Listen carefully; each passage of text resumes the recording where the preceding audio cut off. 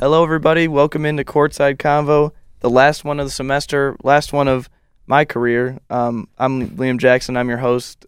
We got a full house tonight, and we have a very fun show, very different show, something we haven't done before. But first, to my left, I got AJ. In the middle, we got Jack. To the right, I got Josh. And we got, not new, but new this year, we got Manit Patel. Were you on it?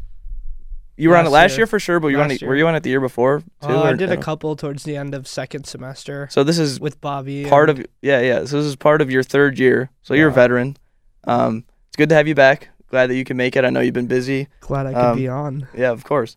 So what we got? We've kind of teased this this episode for I don't know, maybe a month at this point now. Finals are in the. Well, where are finals for you guys? I feel like I'm just gonna keep pushing back the announcement of what we're doing. But where are you guys at in finals, real quick? I'm done with all my projects, thankfully. I have to finish up a take-home final after this, and then I'm done. I finished up yesterday, so I'm good. We done. Great, yeah. I got one more paper, but finals are basically in the rear view here for this fall semester. It's been a great semester, but. All right, finally, we are going to go through our rookie report through the first third of the season, of the NBA season, first semester for us. So each of us picked one lottery pick, one first-round non-lottery pick, and one second-round or undrafted player. I think we all picked drafted players, so one second-round player. We're going to give – each of us did a little deep dive on them, looked at their stats, watched some of their highlights.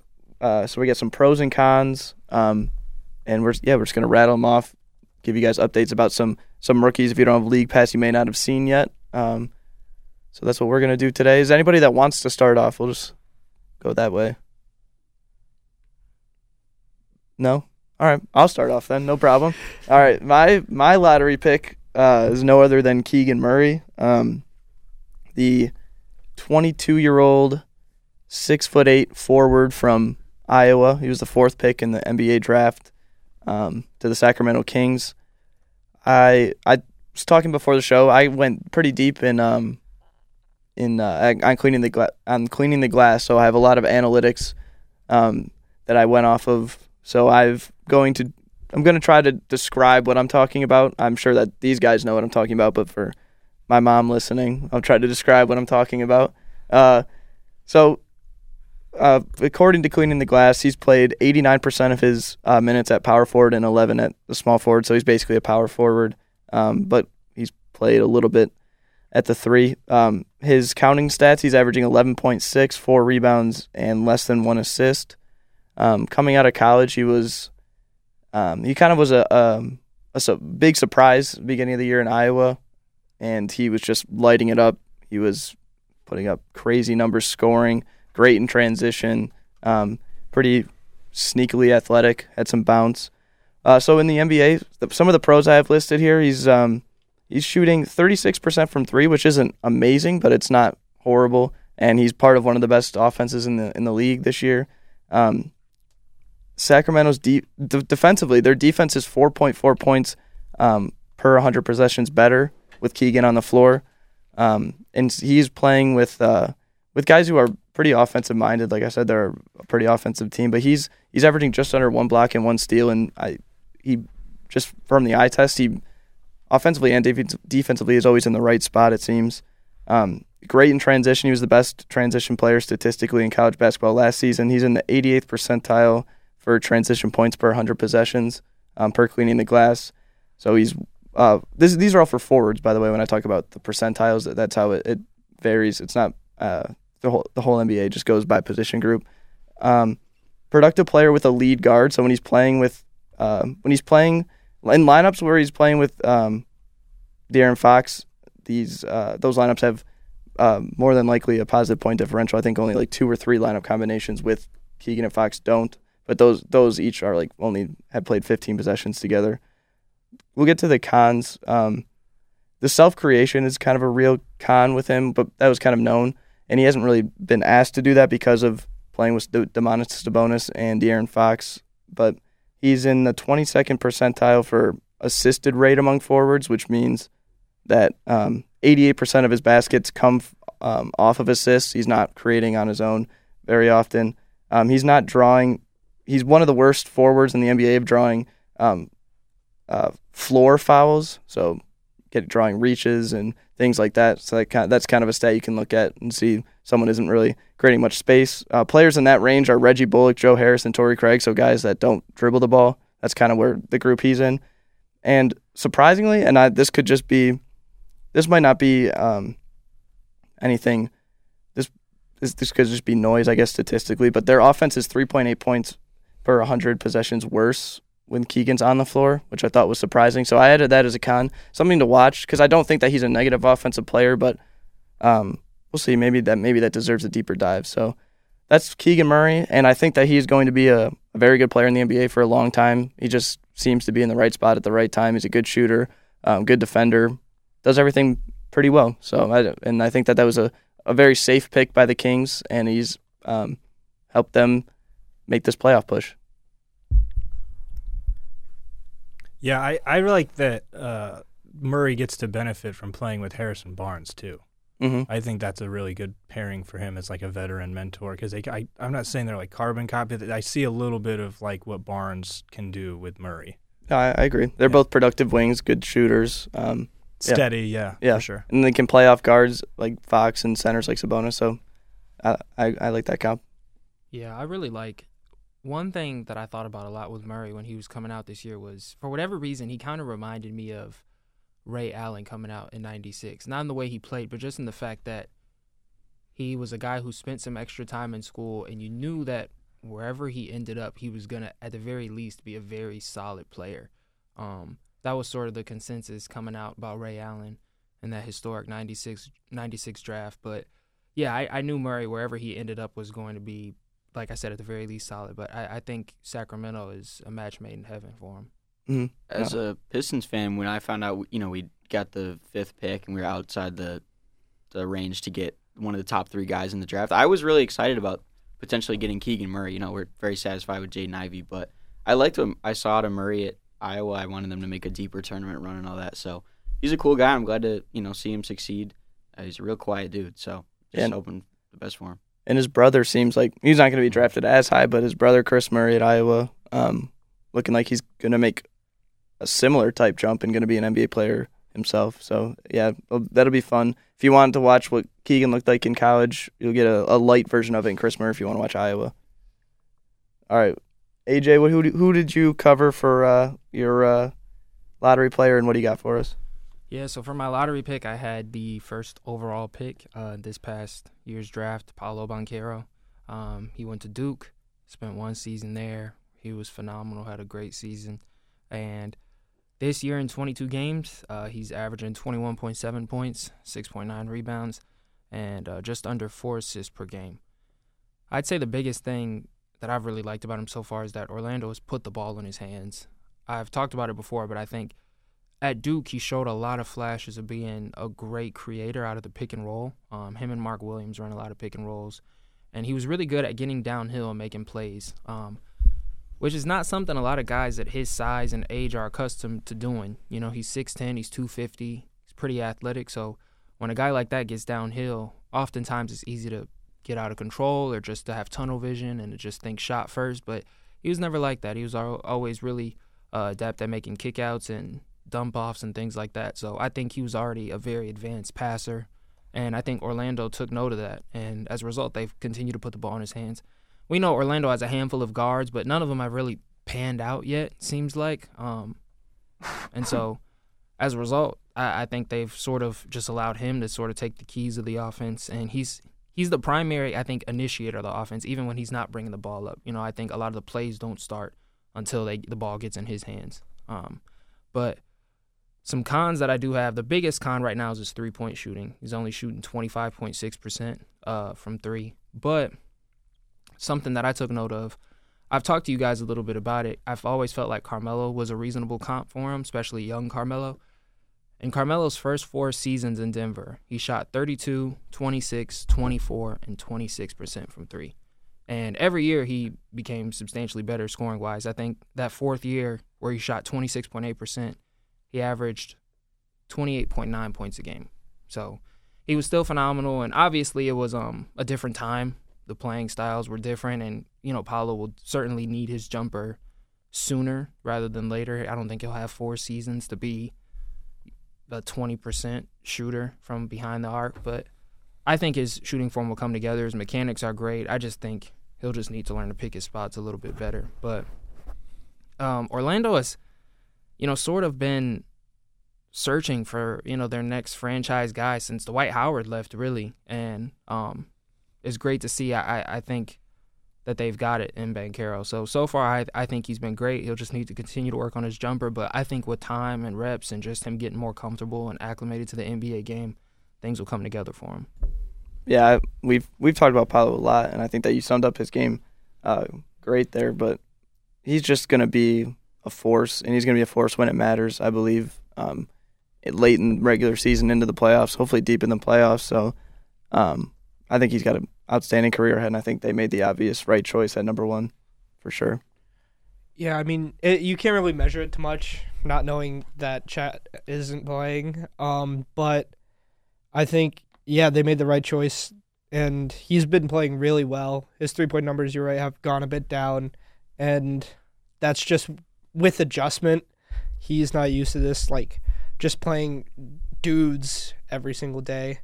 So there's adjustment to be made, but he's been done really well and seems pretty clear for Rookie of the Year. Yeah, no, I agree. All right, Jack, your turn for your lottery player. What do you got? Yeah, so I was really excited about the Spurs' whole draft class this year. I was really a big Blake Wesley fan coming out of Notre Dame. Said that he's been injured this whole year, but I took 2 of their players. So their lottery pick was Jeremy Sohan, and he's an interesting player. He drew some comparisons to Draymond Green as far as his play style, and then of course Dennis Rodman, because he's like a lockdown. He's a defensive specialist. He's got weird hair. He's wearing number 10 for the Spurs, so there's a lot of similarities there. But yeah, I mean, he's just a really strange player on offense, not in a good or bad way, just kind of unique. Like, he loves the turnaround, like, post jumper, and he's not very good at it, but he loves taking them, and it's fun to watch. I don't know, he has a really unorthodox shot form, but he's not afraid to shoot it, which is interesting, so his offensive game might be a little bit more developed by the time he gets, a few years into the league, just from the sheer confidence and experience. But I don't know, it's interesting to see how the Spurs use him. They get a lot of action of him like coming off the wing and then just getting momentum towards the basket. Because he's just a good finisher around the rim. I mean, he put Sabonis on a poster the other day. I'm not sure if you saw that clip, but he has like a weirdly good handle and like passing vision. He doesn't look like he does, but he doesn't lose the ball a ton. He can just kind of make the right play with it, even if he looks a little bit out of control. So he's just a fun guy to watch, and he's like the definition of a disruptor on defense. I think he was like top 5 in like rookie steals and like deflections. He might not have been top 5, but he was up there with Jaden Ivey and AJ Griffin and those guys. So I mean, he just gets in passing lanes. He just bothers people, and he's just kind of like a troll on and off the court. Like, he was blowing Nurkic a kiss the other day after Nurkic knocked him down, and he tagged Sabonis in the video of him dunking on him. So he's just a funny guy. I didn't know he had an English accent until I looked up an interview of him, doing a little bit of research. So he's definitely one of my new favorite players after looking into him a little bit. He's just a weird dude. So I'm looking forward to seeing the rest of his career. Yeah, and we were talking before the show for a while today, but one of the teams we were talking about was the Pelicans and the type of players they bring in. And Sohan reminds me of the type of player that would fit right in New Orleans, kind of a guy who can cover basically any position you throw at him, and he kind of got that swagger too, which is a little bit different for San Antonio. But I guess they did have Dennis Rodman. You're right. I never even thought about that. The hair, the number, the play style. That is a good comp. It really works. I love the Fiesta color hair matching the that's teal awesome. and the orange. But yeah, he's a legit like 1 through 5 defender, which I know it gets thrown around sometimes, especially for bigger wings and stuff. But I mean, he moves his feet really well to keep up with guards, and he's got weird like bounce on some of his blocks to like contest. I think he like stuffed Gobert at the rim, which is a pretty big size difference there. So it was cool.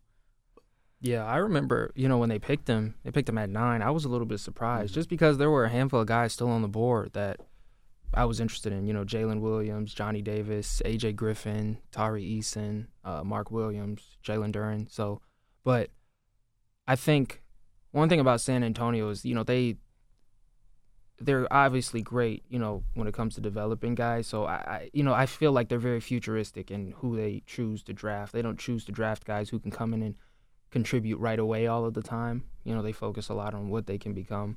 And one thing that I thought about was Kawhi. Not to say, Sohan will end up like Kawhi, but I think, when Kawhi came in, he was very, very raw. There were just his jumper really wasn't put together yet. He could handle the ball a little bit. Was a decent enough playmaker, but offensively, nothing had really come together yet. And through, like his work ethic and just San Antonio being patient with him and building with him, he was able to develop into a star. But I think also, too, Baylor has done a really great job at just producing, I think, tough, hard-nosed players right now. And I think we'll start to see a bit of a pipeline, an NBA pipeline from Baylor guys. Maybe not guys who end up being superstars, but guys who will fit within this generation really well just because they'll be able to shoot the ball, they'll be able to defend, and they'll sort of understand the NBA game at a high level. And so, props to Baylor. Obviously, San Antonio was probably able to get a much closer look at him than other teams just being in the same state. But, yeah, I think that was a solid pick, and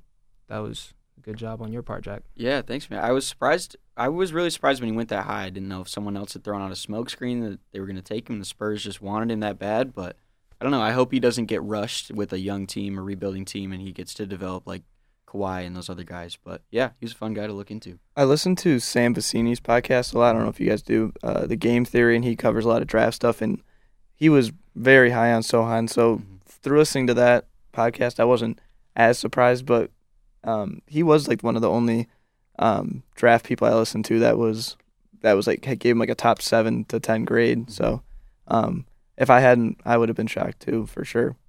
All right, Josh, I know you have a little theme to your pick, so let's hear about that and hear about your lottery pick. I decided to have some fun with it. So my lotto guy is Jalen Williams, currently of the Oklahoma City Thunder, but he played his college ball at Santa Clara, which ties into the theme. So every guy I picked played their college ball at a mid-major.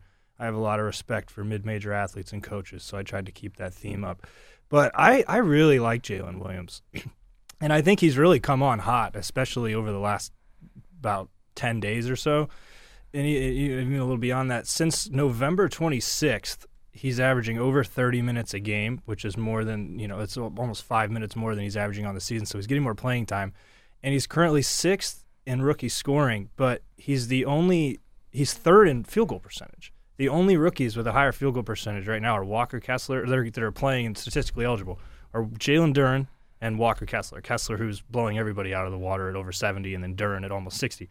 He's the only other guy over 50%. It's not Jabari Smith, it's not Banchero, it's none of these guys. And Banchero's phenomenal, but like Jabari Smith is at 38%, and he's big forward.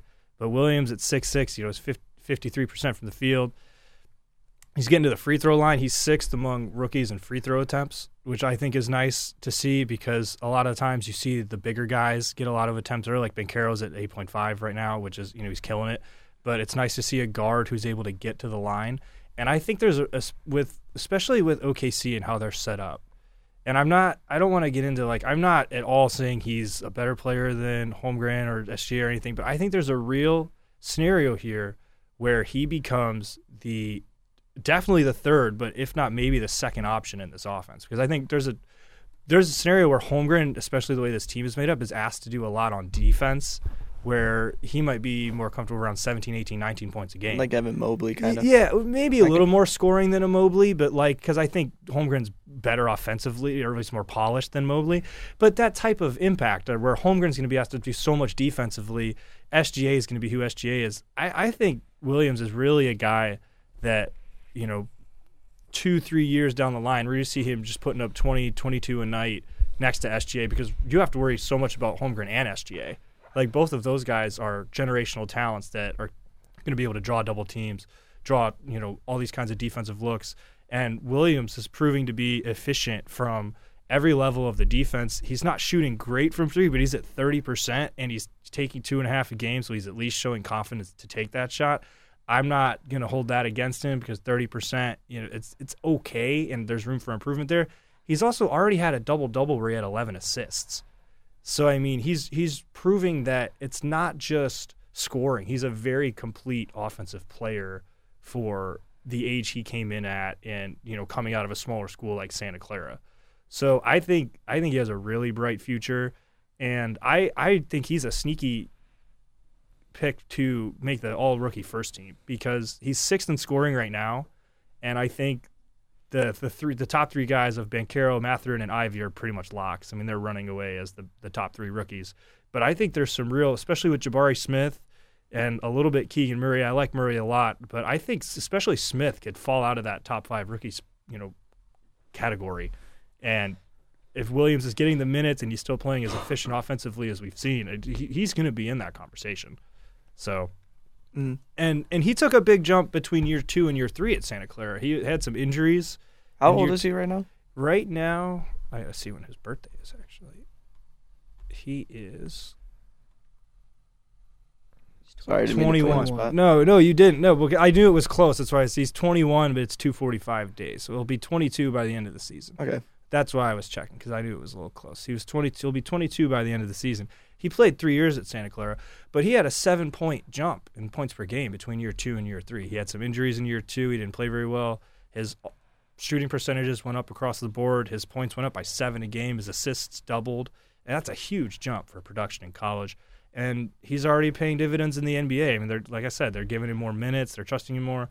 And during their recent 3-game winning streak, they won by a combined total of 23 points, or 22 points, I should say. He was plus 23 in those games. So, I mean, he's paying off. It's not just empty scoring or what you see on sometimes like tanking teams or bad teams where guys just fill it up. He's contributing to winning in a real way. Yeah. No, I agree. And like I said about Sohan, Sam Vecini was another guy Sam Vecini was really high on. So I guess I'm just plugging his podcast all day today, but that's another guy he put me onto, and I watch a lot of film of his, and I also paid close attention to him.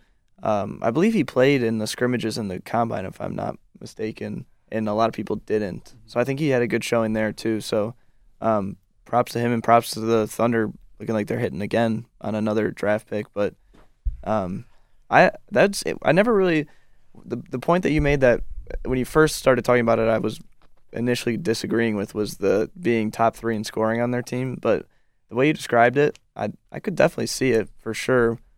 Just depends on they're gonna have way more picks too, so you never know. Yeah. The roster's gonna shake up. They could have a chance to get Scoot Henderson, Wembanyama, or one of the Thompson he's twins. A Piston. Yeah, no, he better be. Yeah, don't touch him. But He's a Piston. but there's still so many. That roster is still so far away from competing. So, but he will definitely be a player for sure. So that was a great insight. I appreciate it.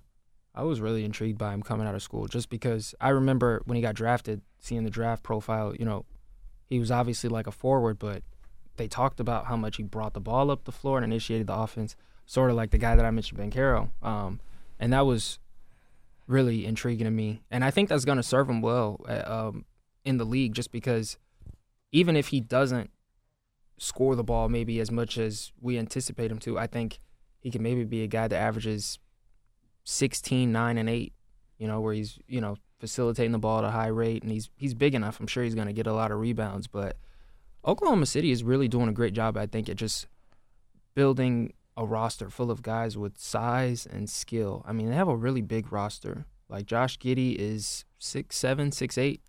It might be even. That's another guy. Yeah, I think he fits 6'5"? Yeah, really well next to his Shea's, Giddey. Yeah, and Shea's pretty big, 6'4", 6'5". So you're running out Shea, Williams, Giddey, and then what? And Shea's the smallest guy. Yeah, and Shea's the smallest guy. And Chet Yeah. when he's And then coming you'll in. have- You And can then drop 30 on your face any night. And then like, you can it's throw the crazy. 5th guy in as Dort, and Dort is the smallest guy, but he's just going to lock down whoever you need him to lock down. Yep. Yeah. And then you'll have Chet. So, I mean, this is a really scary lineup and roster that Oklahoma City's building. But he fits the mold of everything that they're trying to do. And I think he'll be invaluable when their roster comes together. Great. All right. last but not least for the lottery, Manit. I Who do you got? switched my pick in the Okay. middle of the show. Fair enough. I was going with Sharp, Shaden Sharp, but I did a little 180 and decided I'm going to stick with Jaden Ivey. Okay. Like I said at the beginning, be a homer. But no, Ivy's been pretty good this year. I think that as unfortunate as the Cade injury was, I think it's really going to allow Ivy to adjust like Cade did last year. He's just going to go feet to the fire, and really just go out there and like he's going to have more opportunity. Basically, there's no other way to put it than that. Killian Hayes is playing really well, and I think he's complementing what Ivy can bring, because Killian's been more of a spot-up shooter and all of that, and I think that's where he needs to stay. But I think Ivy's done really well, and as the opportunity grows throughout the season and he keeps getting the same workload that he's been getting, he's only going to get better and only going to adjust more. So I think it works really well for him and the Pistons, as unfortunate as Cade's injury is. Yeah, no, I agree. And he's been just kind of as advertised in terms of his athleticism. He's electric. Yeah. And his shooting has kind of gone up and down, but the pressure he can put on the rim is crazy for sure. And now that he's going, like you said, he's going to have the ball in his hands a lot more with Cade, so we're going to be able to see that. And he's going to be able to learn how to attack these NBA bigs and people defending the rim, which is definitely invaluable. For sure, you want Cade to get his reps as well, but if you're taking the silver lining out of it, it's like you said, Killian and Jaden having the ball in their hands all the time. And I think it's a really big deal for Killian too, because he needed a little bit more minutes to develop fully, and he's getting that. And in that run, he's been doing a lot better recently, which is really nice to see. Yeah, no, he's been. I'm tuning into Pistons games to watch three people right now: Jaden, Jalen, and Killian. Yeah, so pretty much. And I never thought I would add Killian to that list, but here we are. He's been very fun to watch. I'm glad my belief has paid off. Yeah, I really was hoping he would turn into something, and he has. Mine has definitely wavered, but I can't claim to be someone who's been on his bandwagon the entire time. And yeah, AJ's been more optimistic than I on this podcast, but yeah, doesn't make me less happy to see him do great. All right, I think we're gonna shift into the non-lottery first-round picks. So now this is kind of the area where some of us have players who have exceeded expectations. Some of us have players who may not be performing as well. So this will be a little bit more interesting. Also, a lot of these type of players are players who haven't had as many minutes. So it's a little bit harder to kind of analyze how they've been. Mine was Marjan Beauchamp. He's a 6'6" wing. Played at the G League Ignite last year. He's averaging 5.1 points, 2.9 rebounds, or 2.9 rebounds, and less than half an assist a game. He was drafted 24th overall to Milwaukee. He's played in 14 games and started 6 of them. Like I said, he's a wing, and for his pros, he's kind of just a really hardworking player at this point, and he shows flashes, which a lot of young players do. But digging more deep into the numbers, his offensive rebounding percentage is quite literally one of the best of any wing in the NBA. I think he's second. He's rebounding 6% of missed shots. He is grabbing rebounds. Like 6% of Milwaukee Bucks missed shots when he's on the court, he's grabbing rebounds, which is 99th percentile for wings in the NBA. I forgot who was higher. Should have added that, but there's only one player in the league that has a higher average. And as a team, the Bucks average 7.1% more offensive rebounds when he's on the floor. So it's a pretty big. Yeah, that's like 98th percentile. That stat. So these are like on cleaning the glass. It's like bright orange. So those stand out to you when you see them. If they're bright orange or very dark blue, bright orange is very good. Very dark blue is very bad. So that stuck out to me right away. So when I watched the film, that's why I brought up like he just plays super hard. And then I found out the story I was telling before the show. I don't know the complete story, but he grew up homeless and kind of had to grind for quite literally every single thing that he has at this point. I saw his draft day when he was drafted. He was one of the most emotional people that got drafted. So that shows on the court. His offensive, before I get into his cons, because a lot of his other stats aren't great, but when he's playing well, he looks like a good player. His jump shot doesn't look broken. It's not going in at the best rate, but it doesn't look broken. He plays very hard defensively, and he's a guy that is going to be a fan favorite for the first couple of years of his career. I don't think he's going to be a legit like winning player, but I think he'll be a fan favorite. And then maybe 2-3 years down the line, once he irons some things out, I think he could be a starter in this league for sure. But to the cons, I won't touch on all of them, but I will say there were more cons than pros with Marshawn. He has the lowest assist percentage for any wing in the NBA, so 3.4% assist percentage is the lowest of any wing. Extremely turnover prone. He's 20% of the time that he's involved in a play, the Bucks are turning it over, which is the second worst among wings in the NBA. So he's a very polarizing player in different aspects. He's shooting under 46% from 2 and under 30% from 3, and the Bucks are nearly 8 points per 100 possessions worse with Marjan on the floor. So that's what I have. He's not a winning player right now. And it's just the turnovers. It's not being a great playmaker, and it's the poor shooting. I think that has been hampering him. But when he gets in, he plays hard. And he's hurt right now, so he hasn't gotten that many games. Like I said, he's only played 14. But that's Marjan, and I think it's good for him that he's in Milwaukee because they're so established and he doesn't need to play.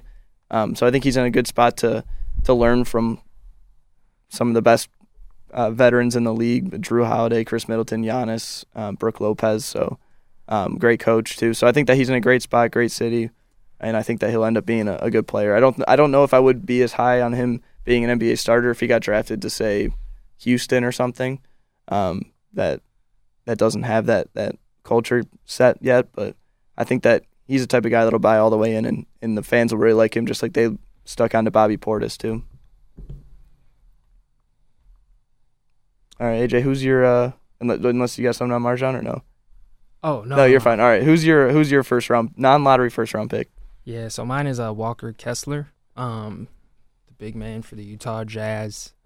He has had I think a very interesting trajectory even before getting to the NBA. He was a 5-star recruit, grew up in Atlanta, Georgia, and committed to North Carolina. Didn't play much at all in his freshman year, didn't log many minutes. And he transferred to Auburn in his sophomore year, played alongside Jabari Smith on that Auburn team that made some noise last season.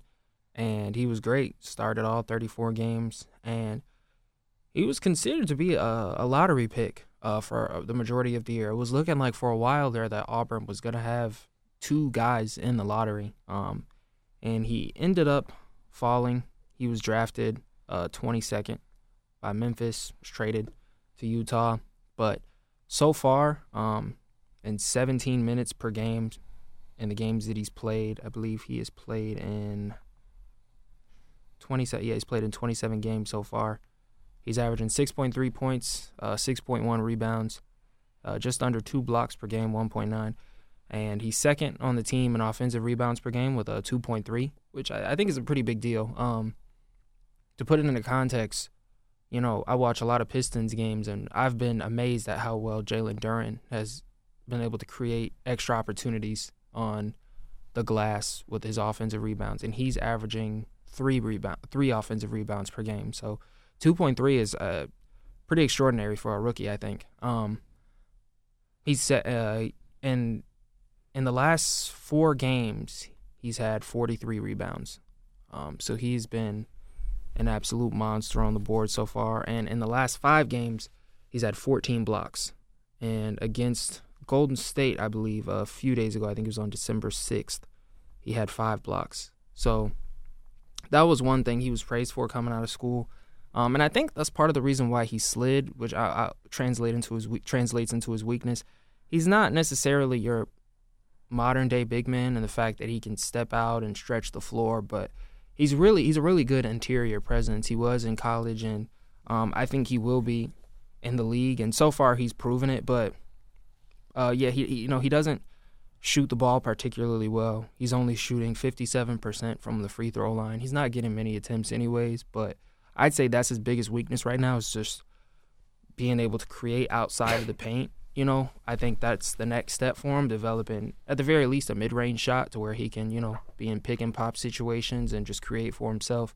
But I really like what he's been able to do just in terms of being able to rebound the ball at a high level and get a lot of blocks. Oftentimes with a lot of guys who come out of college, especially younger guys, finding your footing on defense is incredibly hard. There are a lot of defensive concepts that I think a lot of guys just aren't able to grasp or wrap their heads around initially, but he's been able to do it pretty well, I think, for Utah, and he's done it in a pretty limited role. Like I said, only 17 minutes per game, so I really like what I've seen from him so far. I think Utah might have a steal on their hands, and it'll be interesting to see how the rest of his season ends up, but I think at the very least he'll be a productive player on the boards and on defense for a long time, which, as we all know, that can lead to a pretty long career in the NBA if you're good at those two things.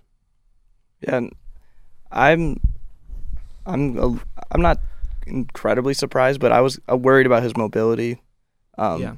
And I didn't know how well he would be able to get any shots up, but like you said, he's shooting an incredible percentage, so it's been pretty impressive. All right, Jack, your first round non-lottery pick. Yeah, so like I said, I really like this the Spurs draft class. I was going somewhere with that. I picked Sohan, and then my non-lottery pick was Malachi Branham, who was the 20th pick in this past draft out of Ohio State. So I got to see a little bit of him in Big Ten play last year because I watched all of the Michigan State basketball games. But I was like, I don't know, why don't I really remember him going off? And then I looked up Malachi Branham versus MSU, and it turns out he posterized two players like at the same time. It was actually a crazy dunk. I was like, okay, it makes sense why I blocked that out. But I mean, these two players kind of like embody what I really love about basketball, which is like hustle plays, which is where you get what you get with Sohan, and then Branham is just one of those methodical, like slow you down and score on you in the mid range guys. So, I mean, one of his strengths in college was his shot. He shot like 40% from three in college. It was making a lot of tough mid range shots and stuff, and that has not translated to the NBA real well yet. He's shooting 32% from the field and 22% from three. Yikes. Yeah, not great, but pretty limited sample size. He's only played 14 games at about like 17 minutes a game. He's kind of bounced back and forth from the G League, I believe, with the Austin Spurs. So, it's a little disappointing to not see his shot come around, but I think that will come with time. That's one of the things that usually, takes a little bit of adjusting for some guys. So I'm not too worried. The Spurs team is pretty bad. So he's going to continue to get looks, and once he gets it going, I think he'll be fine. But he's a really interesting guy. I pre-draft, I look at this Instagram account called Global NBA Scouting, so shout out to them. And he does really fantastic like scouting reports and stuff like that. And so something that he noticed about Branham coming out of college was his ability to play make out of the pick and roll, which is something that the Spurs seem to have picked up on as well, because he's gotten like 20% of his minutes at point guard, which is really interesting because he's listed as like a 6'5" small forward, so it's a little weird to see him running the one. But I mean, I was scouring Spurs Twitter, looking at stuff about Sohan and Branham, and people love him at the point. They think he's like a smart guy. He's third on the team in assist-to-turnover ratio, which is pretty good. I think he was behind Trey Jones and Devin Vassell, yes. So I mean, there's potential there. He's got good vision. He's, like I said, he's a smart guy who slow you down. But I think he's just not seeing the floor a lot at this point because his shot's not falling, and he's not the best off-ball defender. He's got some good size, and he's athletic enough to be a decent on-ball defender. But off-ball, he just kind of makes the wrong read sometimes and gets lost. But people on Spurs Twitter love him. Shout out Spurs Muse. They said on December 9th he jumped Joe Wieskamp to move up to 295th all time on the Spurs scoring leaderboard, which is awesome. That's a huge milestone. It's top 300 with 63 points on the season at that point. So that's great to see. But yeah, I mean, like, people think he could be their leading scorer, as this team continues to develop, be up there with Devin Vassell and Keldon Johnson if he sticks around. So, there's potential there. He's got a really nice looking shot. It's just not going in. So he's a fun guy to watch. I remember at Ohio State, he wasn't supposed to be a one and done. He kind of just kept getting better and better and better throughout the year, and then took advantage of that opportunity and entered the draft. So good for him. And like, I have not watched much. I don't know if I've watched any Malachi Branham this year. So thank you for that update. All right, Josh. Who do you got next? So my first round guy, who wasn't a lotto pick, was David Roddy out of Colorado State. And I'm going to be honest, I'm going to lead with this. The three guys that are built like David Roddy that come to mind. Now, for anyone listening, David Roddy is listed as 6'6", 255 by Memphis. That reminds me of three guys that I've been thinking about: Draymond Green, Kyle Anderson, and Evan Turner. And me. That's fair. So 4. All three of those guys were some of the smartest players in the league while they were playing, or are still while they're playing. If Roddy can be that, I think Roddy's got a real chance. If Roddy isn't going to be that, I think this one might be in some trouble because he's not playing particularly well. He's probably playing a little earlier than they wanted because of some injuries and whatnot.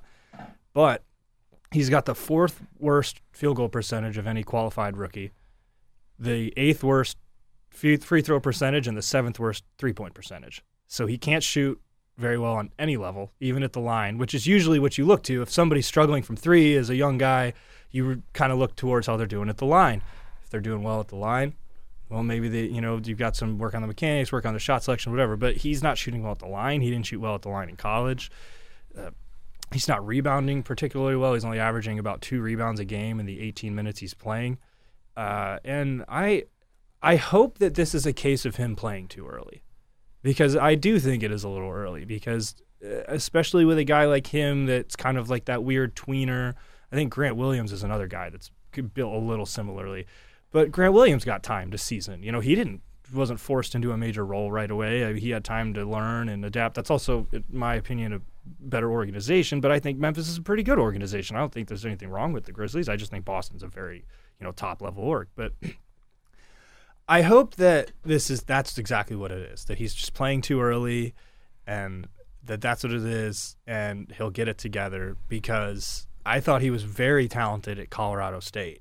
I mean, he averaged 19.2 and then 7.5 rebounds to go along with that, with 3 assists, and then a block and a steal on top of that. So he did basically everything on the floor at Colorado State. I see why he was drafted where he was, but he's doing almost none of those things for the Grizzlies right now, which I also think they're kind of asking him to maybe play a little bit out of position. I think he's probably like firmly a 3 in the NBA, and they're kind of moving him between the 2, 3, and 4, just again because of injuries and stuff like that. But this was a tough one to find some positive things. But I do think it's a symptom of him playing too early, because he doesn't really have a role, and they're not really accenting what he was good at in college. They're just kind of asking him to step up for them when they need it, and that's fine. But he's definitely not producing. So Can I say I think that it's, in my opinion, it's like a little of two things, and I could be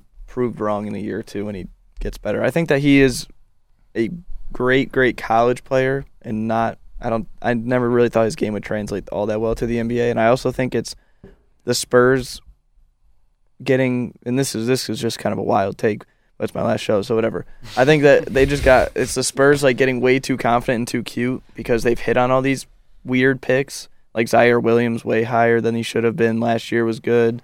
They picked Jake LaRavia too this year. And I don't even know how well he's been playing, but who's Santi Aldama is a player for them. Brandon Clark was kind of a weird tweener, and they turned him into a good player.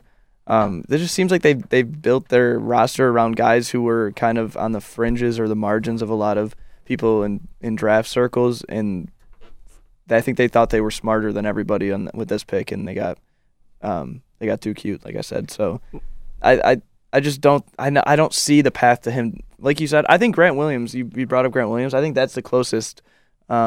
I think that is the path for him, but I just don't see it. I don't think he was ever a good enough shooter. Like Grant Williams, one of the best shooters in the league percentage wise right now. He's not as strong as Grant Williams. I don't think he'll ever be as good of a defender, but I think that is kind of his ceiling, and I just don't think he'll get there.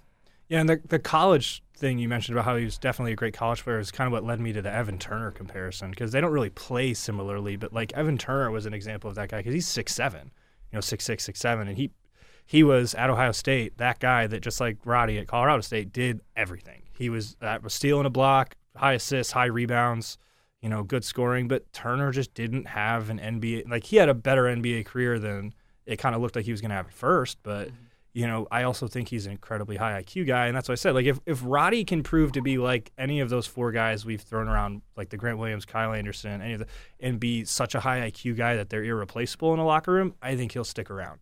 But if that's not him, which it's pretty hard to be those guys, like those guys are very rare. Like Kyle Anderson, somebody as high IQ as like a Draymond or Kyle Anderson is not just walking through that door every draft class. Yeah. Which is why I'm pretty skeptical on Roddy overall. I agree with that skepticism for sure. All right, Manit, who's your first round non-lottery pick? AJ Griffin. I think he's had a really interesting opportunity this year. With Bogdan going down pretty early, and he's been sort of not able to step into that role, but they've kind of had to force him into kind of being like the first, second guy off the bench, where that's what Bogdan would be usually. And I think he's performed pretty well in it. Obviously, shooting numbers aren't translating. It's just an adjustment, I feel like.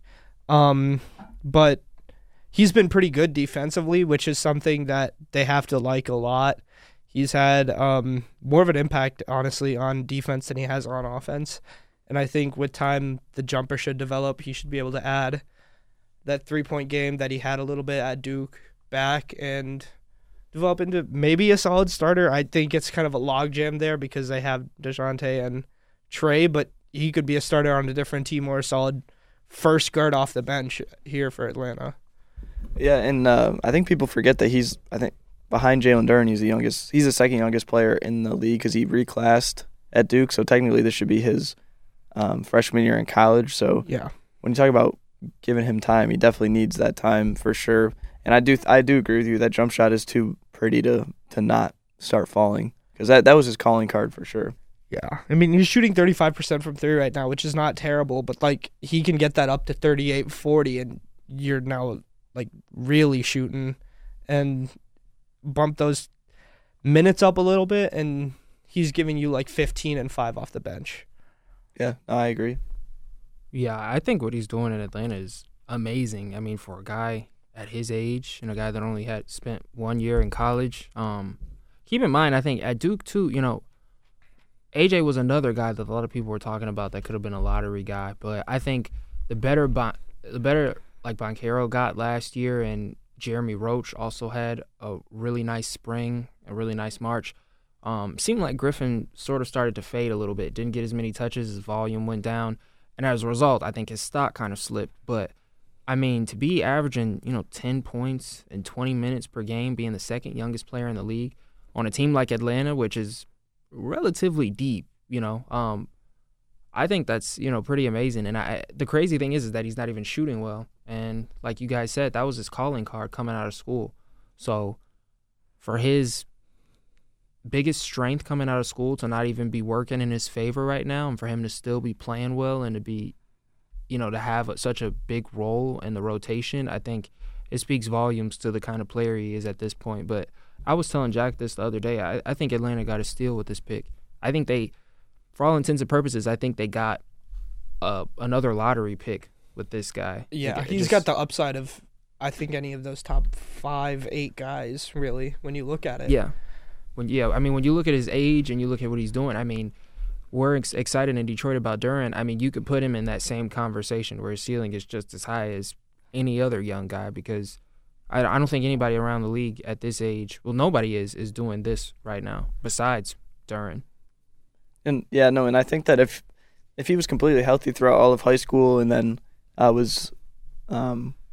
he that injury kind of lingered over to the beginning of his season at Duke, and then he kind of just got pushed. He wasn't the main, like he was behind Paolo and Mark Williams really on the kind of the pecking order on that Duke team. But if he goes to a different team and he's completely healthy all year, I think he's for sure a lottery pick, and I don't know how high he gets drafted. But no, I agree. I think the potential is really there, and he has exactly what you need in the NBA right now is shooting and defense. So, and he's got that in spades. Yeah. He almost similarly to Cam Reddish and Gary Trent Jr. before him just got a little screwed over by playing at Duke. Yep. I mean, all three of those guys were. I think Gary Trent's a good.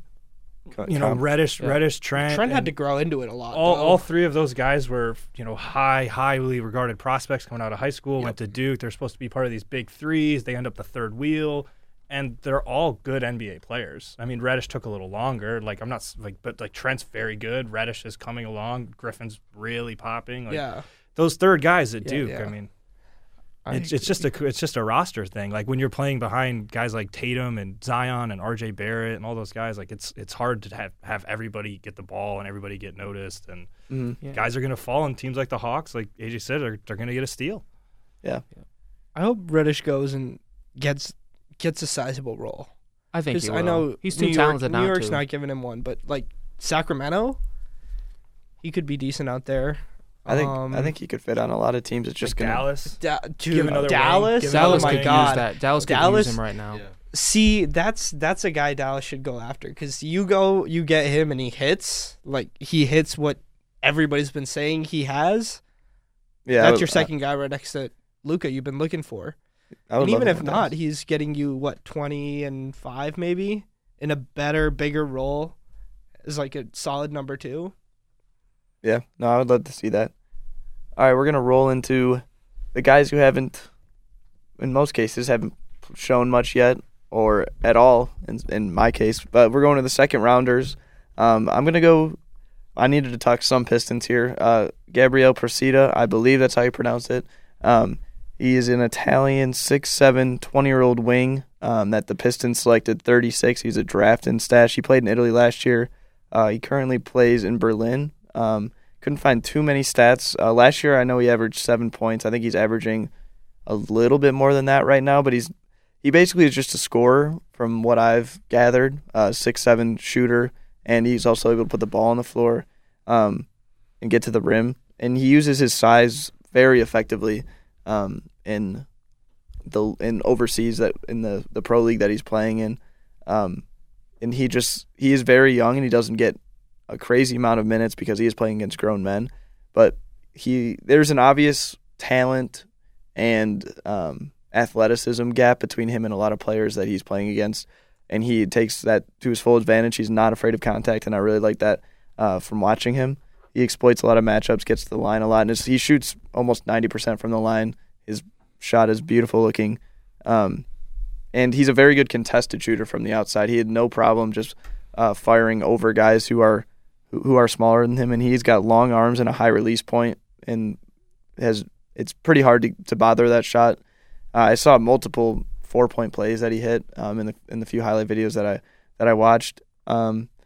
One more pro that I have from him is he has a really tight handle and a nice step back. He can either go between the legs, behind the back. He has a lot of the moves look similar, but he gets to his spots in different ways. But it just happens so quick.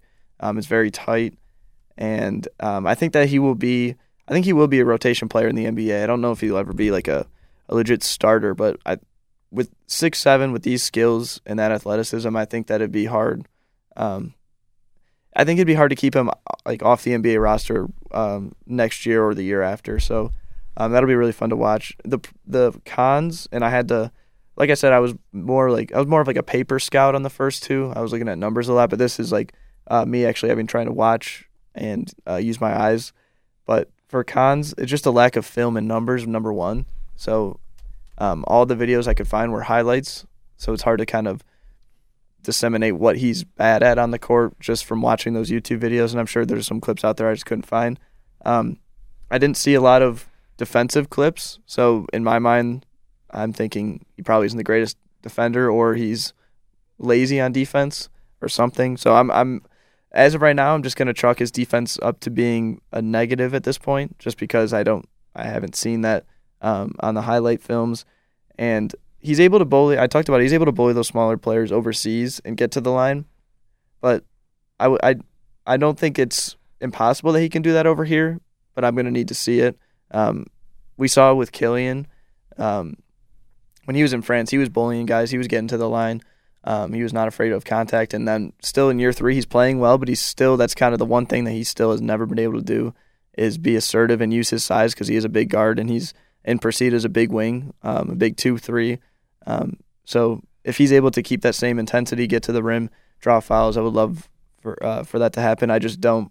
I'm going to need to see that one to believe it. So that's why I have it in my cons. But yeah, I think that he will be. I think he will play in the Pistons within the next 2 years. I do believe that to be the case. Yeah, I really liked this pick when they drafted him. The biggest thing or the biggest concern that I honestly have is I just hope that the Pistons are patient with him and that they give him time. I don't think, there's no use in bringing a guy over here and sitting him for extended periods of time to where he can't get acclimated, and to where he can't play, because a lot of guys who play in Europe and who are fortunate enough to play professionally have the attitude of, well, if I'm not playing here, I could be home playing, because America isn't home for a lot of them. So one player that came to my mind after we drafted him was Dario Saric, who spent an extra 2 years after getting picked in 2014 by the Sixers. He came over in the summer of 2016, and by then he was ready. His rookie year, he averaged 13 points a game. Season after that, he averaged 14.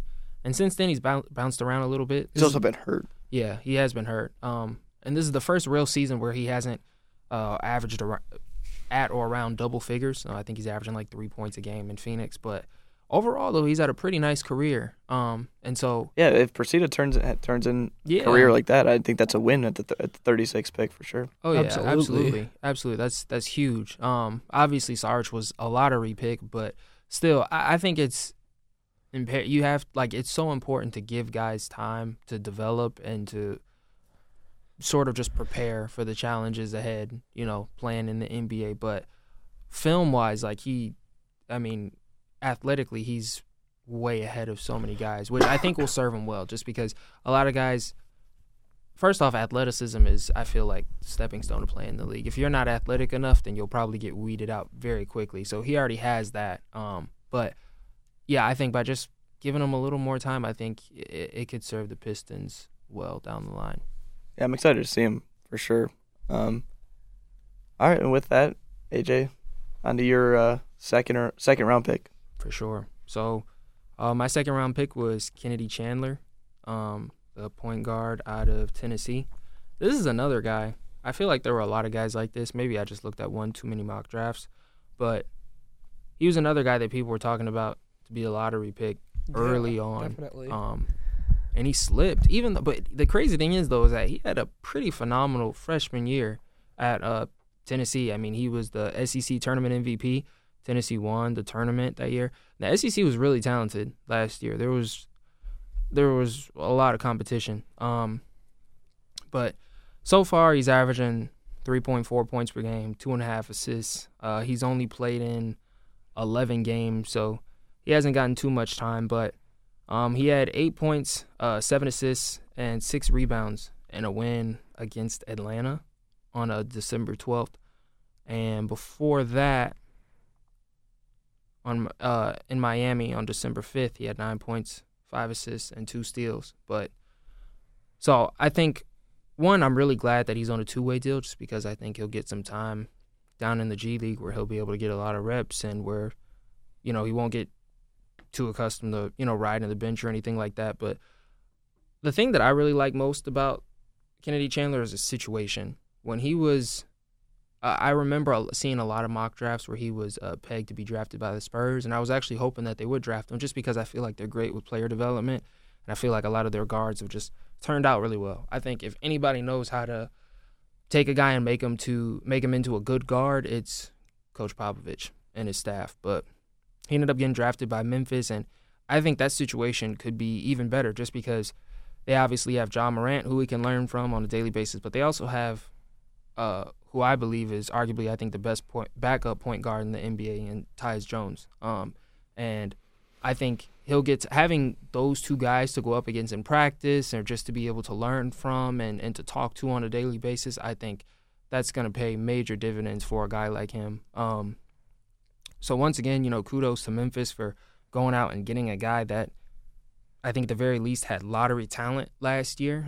For whatever reason, slipped. But I think in the long run, Kennedy Chandler could end up being a really, really nice point guard. And one thing that I thought about is there have been a handful of great point guards who spent a lot of time just learning for a few years before really taking off.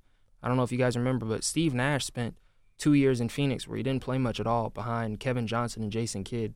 Then he was traded to Dallas and, kind of ascended from there. Chauncey Billups was the same way, bounced around for a while, and then spent some time in Minnesota playing under Terrell Brandon, who at the time was like one of the best point guards in the league. And he talked about it, like going to practice with Terrell Brandon, staying late with him, shooting jumpers, watching film with him. It gave him everything that he needed to become a top point guard. And then that summer, the Pistons offered him a contract, and Terrell Brandon was the first guy to tell him, like, you're ready. You've been training with me every single day. You've been watching film. Like, you know what it takes to be great in this league. Go be it now. And, as we know, the rest is history. Not to say, Kennedy Chandler will end up as one of those guys, but I just think that getting to see great point guards up close and personal on a daily basis can be huge for a young guy's career. So I think the sky's the limit for him if he's able to just soak in what Memphis has going on right now and, build on it. Gotcha. Yeah, I haven't got to check out too much of Kennedy, so it's good to hear. I'm definitely going to keep some tabs on him now. Definitely going to keep more tabs on him now after hearing all that. The draft pick that was Memphis used to take Kennedy Chandler actually was the Spurs pick. So the Spurs did draft Kennedy Chandler. That's crazy. That's pretty funny. Yes. All right, go ahead, Jack. Yeah. So the Spurs didn't have a second-round pick, so I had to go somewhere else. I was a little disappointed, yeah. But another Big Ten guy I really liked watching last season was Bryce McGowan's out of Nebraska. So he ended up in Charlotte, the 40th overall pick in the second round. So he hasn't gotten a lot of run with the actual Charlotte team. I think he's spent most of his time in Greensboro with their G League team. So he's played 12 games, not putting up a lot of points, 4-1-1 pretty much. So, he's just giving them some minutes. There's not a lot to like on the Hornets right now. So I think he'll start seeing a little bit more opportunity as the season goes. But, he's just one of those guys, global NBA scouting, that Instagram account I shouted out earlier. He compared him to Jordan Clarkson, just a little bit taller, listed at 6'7", where Jordan Clarkson is 6'4". He's kind of like, I don't know, maybe like a Terrence Ross type of guy too. Just kind of like a spark plug, flamethrower off the bench. But he's got some fun highlights. He's a good finisher, and he goes hard to the basket. So, he's just good to watch. They've been running him in a lot of like pick and rolls with Kai Jones, which is another young dude for the Hornets who's also fun to watch. So he's getting some, assist opportunities there. He's fourth on the Hornets in assist to turnover ratio, right behind Mason Plumlee. So that's no laughing matter. One of the best playmakers in the league at center for the Hornets there. But he's third on the team for 3-point percentage. He likes the long ball, shooting almost 38%, which is not terrible coming in.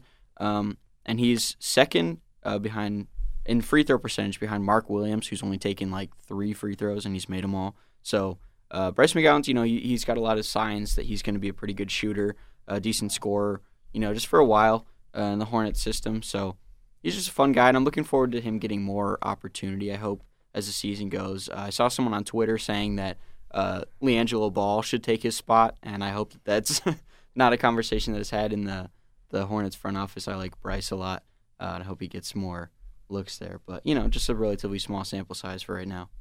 Yeah, and I know he was a 5-star coming out of high school, so yeah, he for sure has talent. And that's interesting. I didn't know he was running pick and roll with Kai Jones, so that'll be fun to watch. Big Ten Freshman of the Year?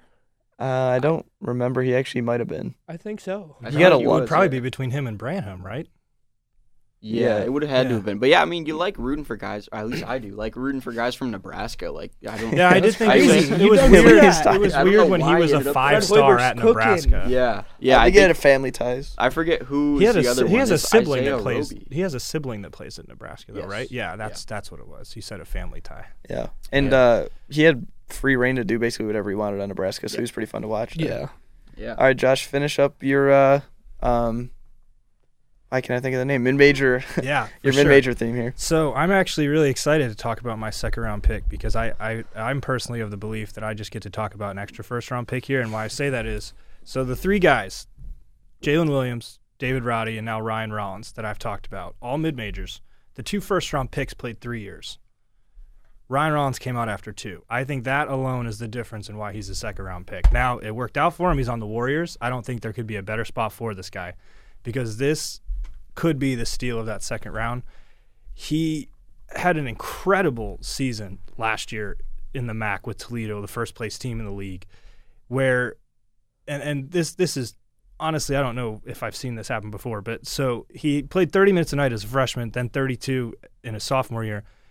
His points went up, his fouls went down, his turnovers went down, his blocks and steals went up, his rebounds went up, his assists went up, and every shooting percentage went up, but 3-point percentage which stayed about the same. It's ridiculous. You never see somebody. So he got a little better. Yeah, exactly. Something like that. Exactly. And it's crazy to see that. And his if you want to go to analytics, his defensive rating, personal defensive rating was 95.1, while his offensive was 114. I mean, this is a guy that can dominate on both ends of the floor. And as somebody with Akron ties myself, I mean, this guy is a beast. And with Akron, our thing was always that he wasn't a very good 3-point shooter. Well, he's learning from Stephen Clay now. He's shooting. The only thing he's doing well right now at the NBA level is hitting 38% of his threes. He's only played in Nice.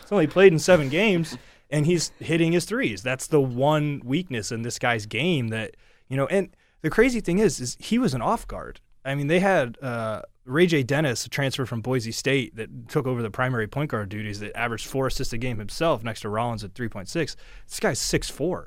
I mean, I am really high on Rollins. And like I said, I think, seriously, if he would have stayed an extra year, he'd be drafted where Roddy was drafted, around there. Because he would definitely be over 20 points a game in his junior season, probably averaging somewhere near 20 points, 5 boards, 5 assists, something crazy like that with this, almost 2 steals. That's a first-round pick to me. Now, he's also very young. He's only 20. So, I like I said, I don't think like it hurts him not coming out. I just think it hurts his draft stock. Like his career, I think, is fine because he's with a great coach. He's in a great org with literally two of the best player mentors for his one glaring weakness. And he wasn't even a bad 3-point shooter. He was 31% sophomore year, 32% his freshman year. That's just not what you want to see from a high volume scoring guard. You want that probably around 35, 36 is like an average mark. But he's at 37.5 right now. And I see this a lot because he's going to get a lot of time to season too. And he could have a pop where all of a sudden nobody hears about him. And then it's like Gary Payton Jr., where he just pops. He has a really good stretch. And then somebody like Portland or some other team signs him away to give him a real shot. And then Gary Payton Jr. got hurt. But, so we haven't really seen a lot of him in Portland. But that's exactly what happened. He was in that Warriors locker room, learned some things. Now, it's a different player than Rollins, I'd say, but Rollins gets that same experience. He's going to get to sit behind Poole and Clay and Steph. He's going to get opportunities if one of those guys gets down. And the other guys that they've drafted aren't really stepping up. I mean, Moses Moody isn't, really showing that he's going to turn into like a very consistent or dominant player. Kuminga and Wiseman might be getting moved.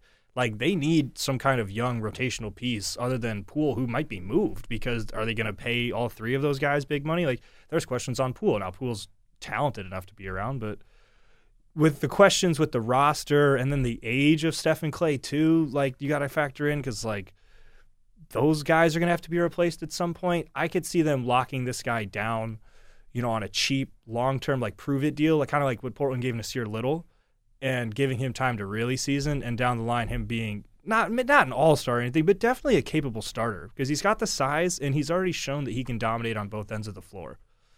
Yeah, no, and I he was a guy I kind of had my eye on for the Pistons 36 pick. And he's from, I think he's from, is he from Detroit? He's Yeah. from Detroit. Yeah, so hometown guy if the Pistons would have taken him. But no, I think I didn't realize how much better he got year to year. It So was wild. that's impressive for sure. It was ridiculous. Looking at some of his tape when he was at Toledo and just seeing how things have gone with mid-major guys, I think if he had stayed a year, maybe senior year, I mean, I think we could have seen a CJ McCollum situation where if the team really needed a guard, like he could have gone, I mean, in the lottery. But kudos to him, though, for deciding to strike while the iron was, hot. And, I mean, and just leaving now. I think first and foremost, he's going to be in an amazing situation, or he is in one, in Golden State. But also, I'm kind of glad that he left as opposed to transferring. I feel like a lot of guys just up and leave, after killing it at a mid-major school, and they go somewhere else to try and prove it. But, I mean, I think it's great that he jumped to the league. I mean, because I think, honestly, in some way, shape, or form, I think this is like almost like another phase of college, where you just spend a couple years learning. And I don't think there's anything wrong with that. You're working, you're learning. Getting paid. Yep. Yeah, I mean, and you're on a G League deal where you're still getting reps, too. So it's not like you're just not playing at all. Like, I mean, you get to play against guys. And I think I saw he had a triple-double, I think, a couple days ago in the G League. Maybe like a week ago. Yeah, he's been, when they move him down, he's been really impressive. Any time he goes against guys that are like comparably around his experience or age level, he dominates. Steph is out for a couple weeks now, so that could open up. Obviously, that sucks. Time. Yeah, that sucks for Golden State and the entire NBA that Steph's out. But there's gonna be some minutes to be had there. Yeah, and I hope he gets to capitalize on that just because he's shown to be really good as a ball handler. And so with Steph out, you might not want to put a guy like Moody in there who's more of a scorer, and Poole's going to get the most minutes as a beneficiary of Steph being out. But like behind that, they're going to want a guy that can facilitate, and I don't think that's Moody. And if Poole's starting because Steph's out, who is that going to be? Yeah. Mm-hmm. The only thing that I think isn't the most ideal is that Golden State is trying to win now. Like, if anyone's trying to win now, it's them. I think if he were in a situation where they weren't as serious about winning every game every night, he would probably be playing substantial minutes, or at least getting 10 minutes, 15 minutes a night. But hopefully, I mean, he's able to make the most of the opportunities that he gets. I mean, at the very least, he'll get to learn from those guys, and he'll get a lot of time in the G League. Oh, for sure. I think Ryan Rollins is a good pick. I'm glad we talked about him. All right, Manit, finish us off here. I went with Andrew Nemhard. He's someone I've been watching for a while when he was on Florida and then transferred to Gonzaga. And now he's kind of starting-ish for the Pacers. He's started about half of their games, a little bit more than. In college, he wasn't really bad. It's been about the same role he's been in now, where he's like facilitating kind of, but it's a lot more of his defense that stands out. And that's what Gonzaga relied on him for, too. He was kind of like a running mate in the backcourt to Jalen Suggs and let Suggs do all of the scoring while he was a really steadfast defender and just locked down the other team's best guard. So he's kind of transitioned into that role really well, where he's the second fiddle to another guard, Hallie here in this situation. And he's, again, not excelled, but he's done really well. He's shooting 47% from the field, 40 from three. The numbers look really good, and he's been performing when they ask him to this season. He's not been bad at all. So I think if he just grows more in that role, he could really step into that second guard to Hallie role and be more of a facilitator as well. Yeah, and I've loved his game. I'm also curious, how much of it, I do think Nemhard's an NBA player for sure, but how much of it is just Tyrese Halliburton making every single person he plays with that much better? He's so good. He is so good. He's been really, really good this season. It's super impressive to watch. And their front office has done a great job. They said they didn't want to rebuild, they wanted to retool, so they traded Sabonis and got Halliburton, drafted Ben Math. They got out of the Halliburton trade, they got Buddy Hield, who's been a player for him. Jalen Smith, the Reclamation Project, he plays minutes. Isaiah Jackson. He's started every game but two for them, too. Yeah. Jalen Smith. Yeah. So it's just a lot of guys that other teams kind of passed up on. They've turned into good players. Rick Carlisle's done a good job with them. He's a great coach. Tyrese Halliburton, one of the best point guards in the league right now. It's a lot of fun. And I saw Nembhard had a 30-point 10-assist game 2 weeks ago, week and a half ago. So it's really impressive for a guy, like you said, who's calling card his defense. He had a game with 8 boards, too. Yeah. Somewhere in there, yeah. He's been everywhere. I think it's really interesting, the Rick Carlisle fit with this team. He's not a guy I would see that would fit with this team. Even when they hired him, was it this season or 2 seasons ago? I think he was there last year. Yeah. So it just didn't make too much sense because they were so it was like he should be with a team that's trying to contend or at least make a playoff run, and the Suns are not the Suns. The Pacers are content just sitting in that 8, 9, 10 seed and hanging around. They don't really make that push. So I thought it was interesting, but he's done a really good job there. Yeah, no, I think the future's pretty bright in Indiana. Yeah.